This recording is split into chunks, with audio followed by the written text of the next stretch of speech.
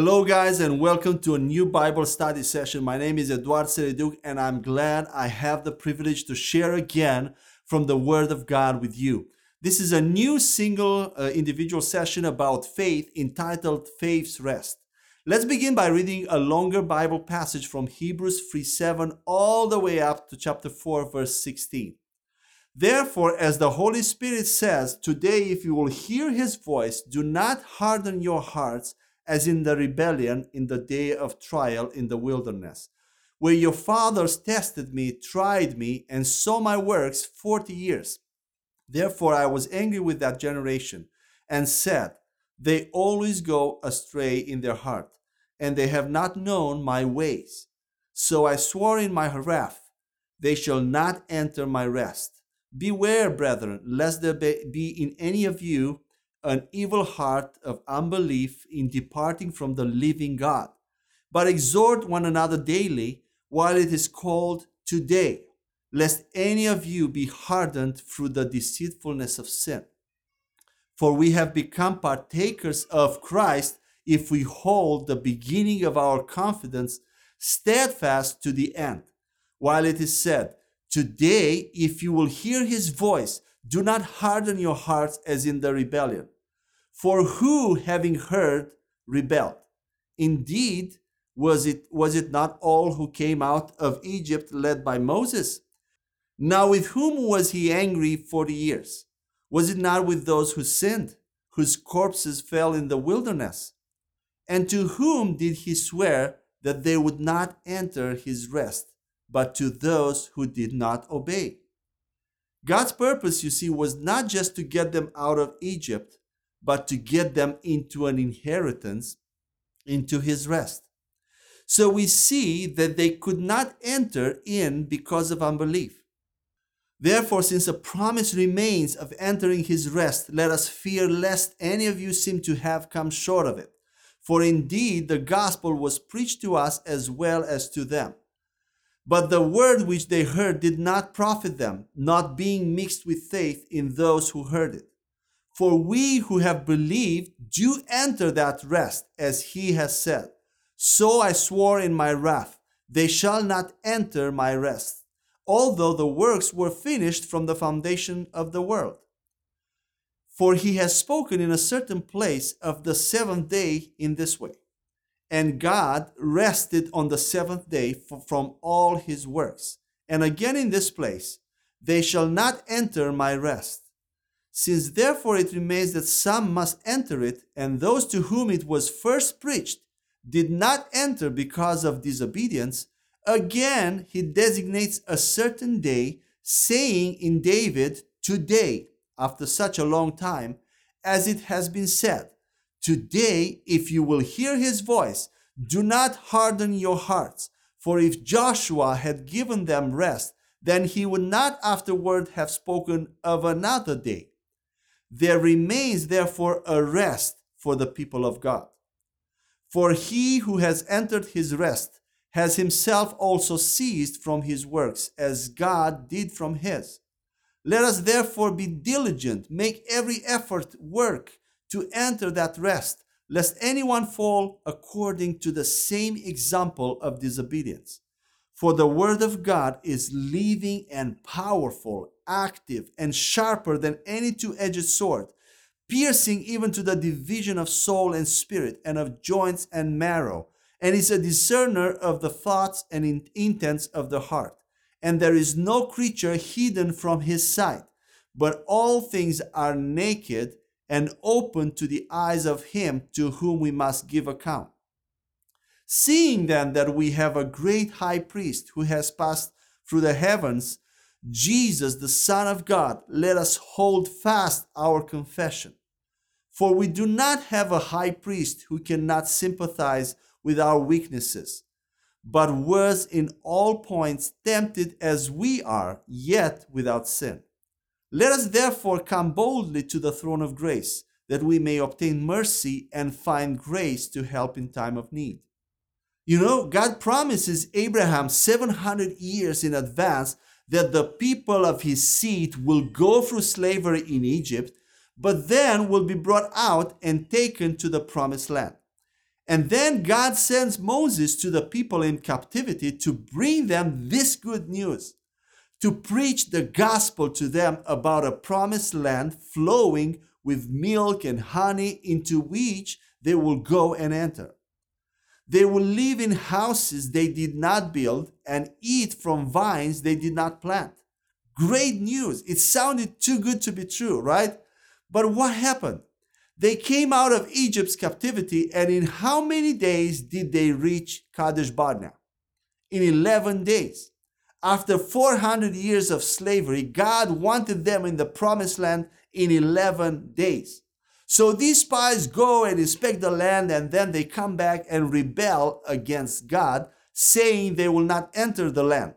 And herein God says that your parents tested me for 40 years. I did not test them, but they tested me. For 40 years, I tried to get these people to a country where they did not have to work hard for a living, but they didn't want to come in. And then God says that I have sworn that they shall not enter into my rest. Interesting. He did not say you shall not enter Canaan, but you shall not enter my rest.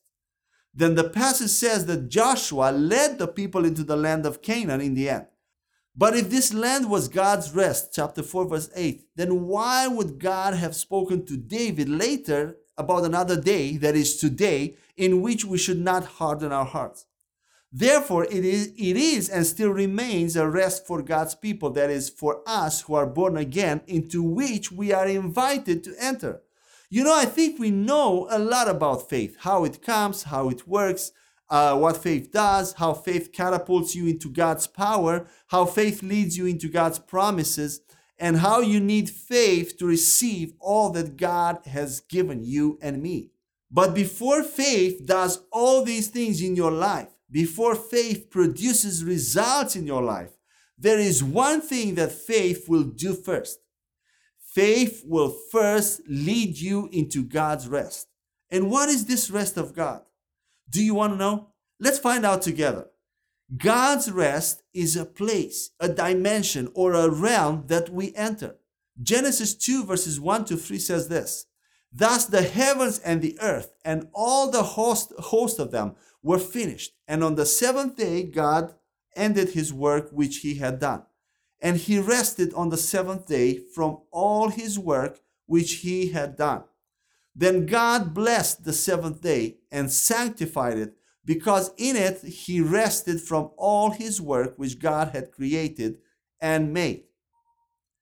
On the seventh day, we see God creating a realm of rest into which he also invites man after creating him at the end of the sixth day. In the Garden of Eden, the rest of God was present, and man had to work, but it was not hard, sweaty work. Everything he did or worked, he did from a place and a realm of rest. In God's Sabbath, in God's rest, work and marriage were not done out of or under pressure, but out of pleasure. When man sinned, he destroyed that day of rest, or rather stepped out of it. The realm of rest remained intact, but man came out of it and entered into hard work. Married life has become work. Why? Because they were no longer in that place of rest and peace. Marriage was designed for that rest, and so was work, a work planned within that rest. Now let's see who was the first human being that re-entered that rest. In John 14 verse 10, we read the following: Do you not believe that I am in the Father and the Father in me? The words that I speak to you, I do not speak on my own authority, but the Father who dwells in me does the works. Jesus was the first human being to re-enter God's rest. He lived constantly in rest, allowing the Father to work through him.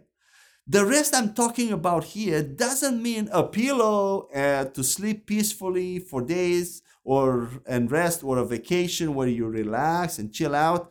Physical rest is also needed, but that's not what we're talking about here. Jesus on the Sabbath, a day of rest, goes to a man who was lying on a pillow and says to him, "Take up your bed and walk." Whenever the Bible speaks of rest, it refers to a realm, a constant mental dimension from which Jesus operated. Do you think Jesus didn't work hard? You only need to read through the gospel, go through the gospel, and try to make a chronological line of all his activities in one day, and you will realize soon enough that he was not idle at all, but he was constantly in the realm of rest, in that zone of rest. You will never see Jesus in a petrified posture, scared, panicked, or impulsive. Jesus was annoyingly calm. Jairus comes and tells him that his daughter is dying, and Jesus is waiting and not in a hurry at all. And in the meantime, the little girl actually dies. And then he does the same with Lazarus, his best friend. If we were in Jesus' place, when we heard of Lazarus that he was on his deathbed, we would have started praying immediately and commanding death to leave and things like that. But Jesus did not do so, but simply said that this disease is not unto death. Then during the storm at sea, Jesus sleeps. Mary comes to the wedding in Cana, alarmed that there is no wine at the wedding. The disciples come stressed out that they have to feed the 5,000 people. But Jesus is calm and unhurried in all these circumstances. How could Jesus be like that? He was not so because he was God, but because he entered God's rest as a man and not as a God. Adam was not at all concerned about his existence or how to earn his living. Did you know that Adam never worked for food? Food just came to him, was given to him in the Garden of Eden. Let's read Psalm 127 verses 1 to 2, where it says this: unless the Lord builds the house, they labor in vain who build it. Unless the Lord guards the city, the watchman keeps awake in vain. It is vain for you to rise up early, to retire late, to eat the bread of painful labors. For he gives to his beloved even in his sleep. The point is not to work, but not to work out of stress and fear that you won't have enough or to prove something to people. In all that you do, if you are under pressure and not under pleasure, then you have not entered God's rest. And what is this rest anyway? This rest is not a physical place, but a mental realm, as I said. Moving to another country or changing jobs will not take you to the rest. This rest is not calmness or ascetic silence or a quiet, serene place. This rest is not something similar to yoga or meditation. The definition of God's rest is this: a mental and emotional state of peace, assurance, and joy generated by the full trust in what God has spoken in His Word about all the situations and problems you face today, that they will all work out in your favor. Rest is not the hope that it will all end one day and when we reach life after physical death. The solution to any problem in your life has already been paid for by Christ on the cross, is included in Christ's sacrifice, and is available to you now. The peace that Jesus gives you works in the storm, in traffic, and in the cancellation of a flight. It is a working peace from the realm of God's rest. Rest was created for man. Healing, protection, prosperity is in God's rest. True faith is manifested through this rest. God is a gentleman. When you think you can do it, that you can increase your faith, that you can make it, He will take a step back. Jesus said, "The Father works, therefore I heal." You know, this passage in Hebrews about rest is usually read at funerals and alludes to the rest in the cemetery. But if you look carefully at the text, we will see that the people there who died physically in the wilderness did not enter God's rest. And because of this, they died. Once a pastor was sitting at a table with a friend of his, and while they were eating, the pastor gets a call informing him that the church building has been ransacked and all the very expensive audio and video equipment stolen. After finishing the call, the pastor quietly put down the phone and continued to eat. His friend, somewhat panicked, did not understand what was happening and asked the pastor how he could be so relaxed. To which the pastor replied, "The devil can steal my speakers and all the equipment, but not my peace. If I rest, I can get back as much gear as I want. But if I go out of rest, I've lost everything." Wonderful.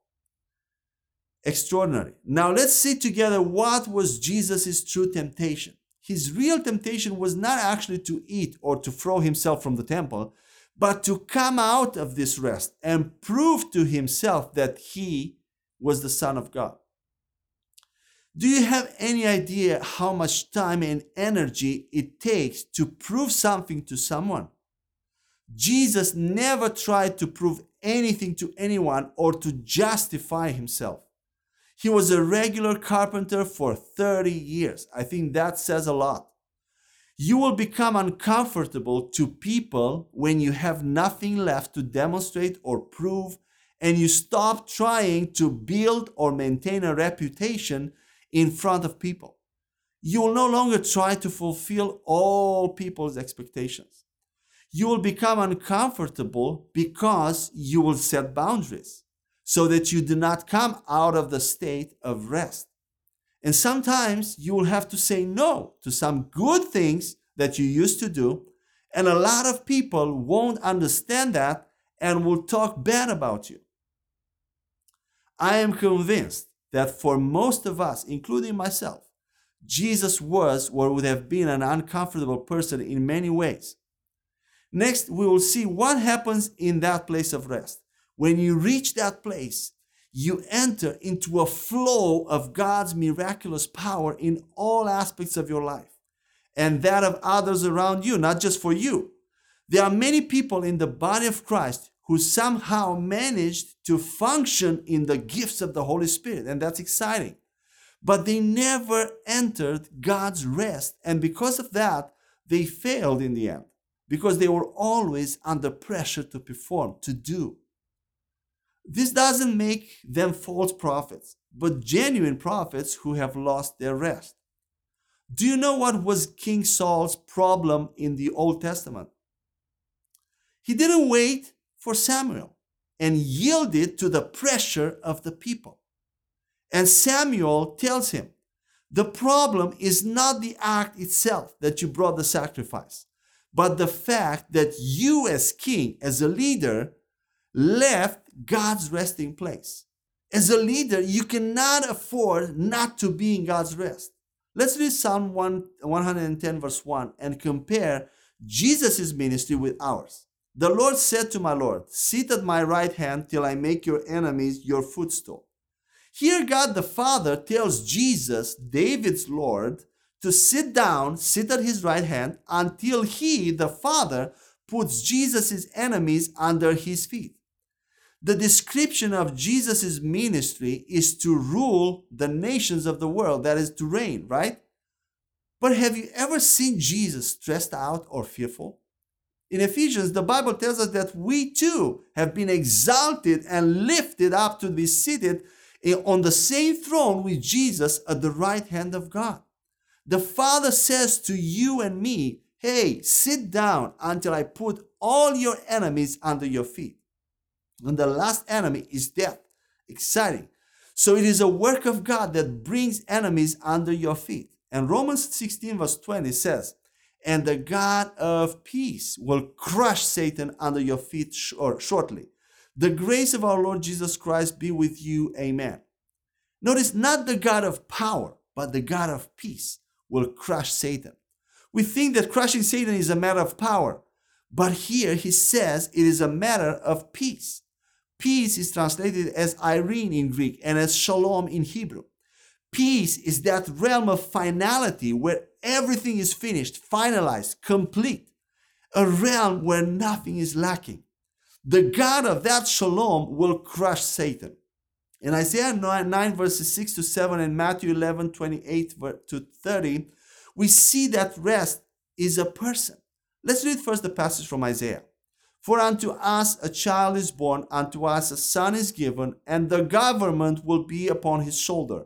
And his name will be called Wonderful, Counselor, Mighty God, Everlasting Father, Prince of Peace.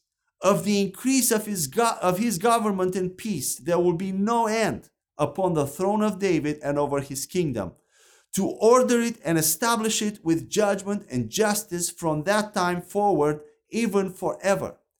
The zeal of the Lord of hosts will perform this. And Matthew 11, verses 28 to 30. Come to me, all you who labor and are heavy laden, and I will give you rest. Take my yoke upon you and learn from me, for I am gentle and lowly in heart, and you will find rest for your souls. For my yoke is easy and my burden is light. I don't know if you noticed that everywhere Jesus says this, come after me and follow me. But here in the passage that we just read, for the weary, he says, come to me, not after me. Peace and rest are not a formula, but a person, the person of Christ. Hebrews 4 verses 9 to 11 says the following about this rest in the New Testament. There remains therefore a rest for the people of God. For he who has entered his rest has himself also ceased from his works, as God did from his. Let us therefore be diligent, make every effort, strive to enter that rest, lest anyone fall according to the same example of disobedience. There is only one thing in the New Testament for which we must work and strive, to enter into rest. Strive every day to enter in rest. It seems like an oxymoron, right? Why? Because it is not easy and is not the natural tendency of the Christian. Aren't you curious to know how to enter this rest in a practical way? The first way to enter rest is by the Word of God. Hebrews 4 verses 11 to 16 says, let us therefore be diligent, make every effort, strive to enter that rest, lest anyone fall according to the same example of disobedience. For the Word of God is living and powerful, active and sharper than any two-edged sword, piercing even to the division of soul and spirit and of joints and marrow, and it is a discerner of the thoughts and intents of the heart. And there is no creature hidden from his sight, but all things are naked and open to the eyes of him to whom we must give account. Seeing then that we have a great high priest who has passed through the heavens, Jesus the Son of God, let us hold fast our confession. For we do not have a high priest who cannot sympathize with our weaknesses, but was in all points tempted as we are, yet without sin. Let us therefore come boldly to the throne of grace, that we may obtain mercy and find grace to help in time of need. God's word here is in the context of God's rest. If you allow the word of God to enter deeply into your life, He will make a discernment or a filter in your thoughts and will tell you, this is from the soul, the other is from the spirit. This is pure information, the other is revelation. And then you have to make a decision. And by doing this process constantly, you enter into rest. God knows all your thoughts and intentions. Verse 13 says that. And this can create fear in you because we put on all kinds of masks. We try to prove things. And because of that, we sit outside of rest. And then what do? Verse 15 says that we do not have a high priest who cannot have mercy on our weaknesses. Praise the Lord. Verse 15 could very nicely say the same thing in the following way. We have a high priest who has mercy on our weaknesses. But by using a double negation, the author emphasized even more how true this is. We come into his presence to receive grace. Romans 14 verse 17 says that the kingdom of God is not eating and drinking, but righteousness and peace and joy in the Holy Spirit. When you step outside of God's peace, you are not operating in or out of the kingdom, but you are placing yourself outside of the kingdom. And I'm not referring here to the loss of salvation, but to everyday life. When we go out of peace and joy, we block the flow of power. And it is not God who blocks it, but us. Seeking God and doing things for Him is good. It's very good. But between this and becoming tired, frustrated, and irritated is a very thin line that you almost don't even know when you've crossed it or how long you've been there. And in frustration, pressure, and irritation, there is no longer the flow and anointing of God. The second way to enter God's rest is by speaking in tongues. The more you discipline yourself and learn to be daily in an atmosphere of worship, praying in tongues, listening to sermons, to the Word, the more the work of being at rest is less, and rest becomes a lifestyle. Isaiah 28 verses 11 to 12 tells us this: "For with stammering lips and another tongue he will speak to this people, to whom he said, This is the rest with which you may cause the weary to rest, and this is the refreshing. Yet they would not hear." Another way, as I said, you can strive to enter rest is by speaking in tongues. When you speak in tongues, among many other things the Holy Spirit does, He preaches to your mind and to your emotions in an unknown language, and thus, in this way, your soul enters into God's rest. I hope you've been blessed again for this message as well as I was while I was teaching it. And I pray that God will bless you and continue to give you more and more revelation from His Word in knowing Him. Amen.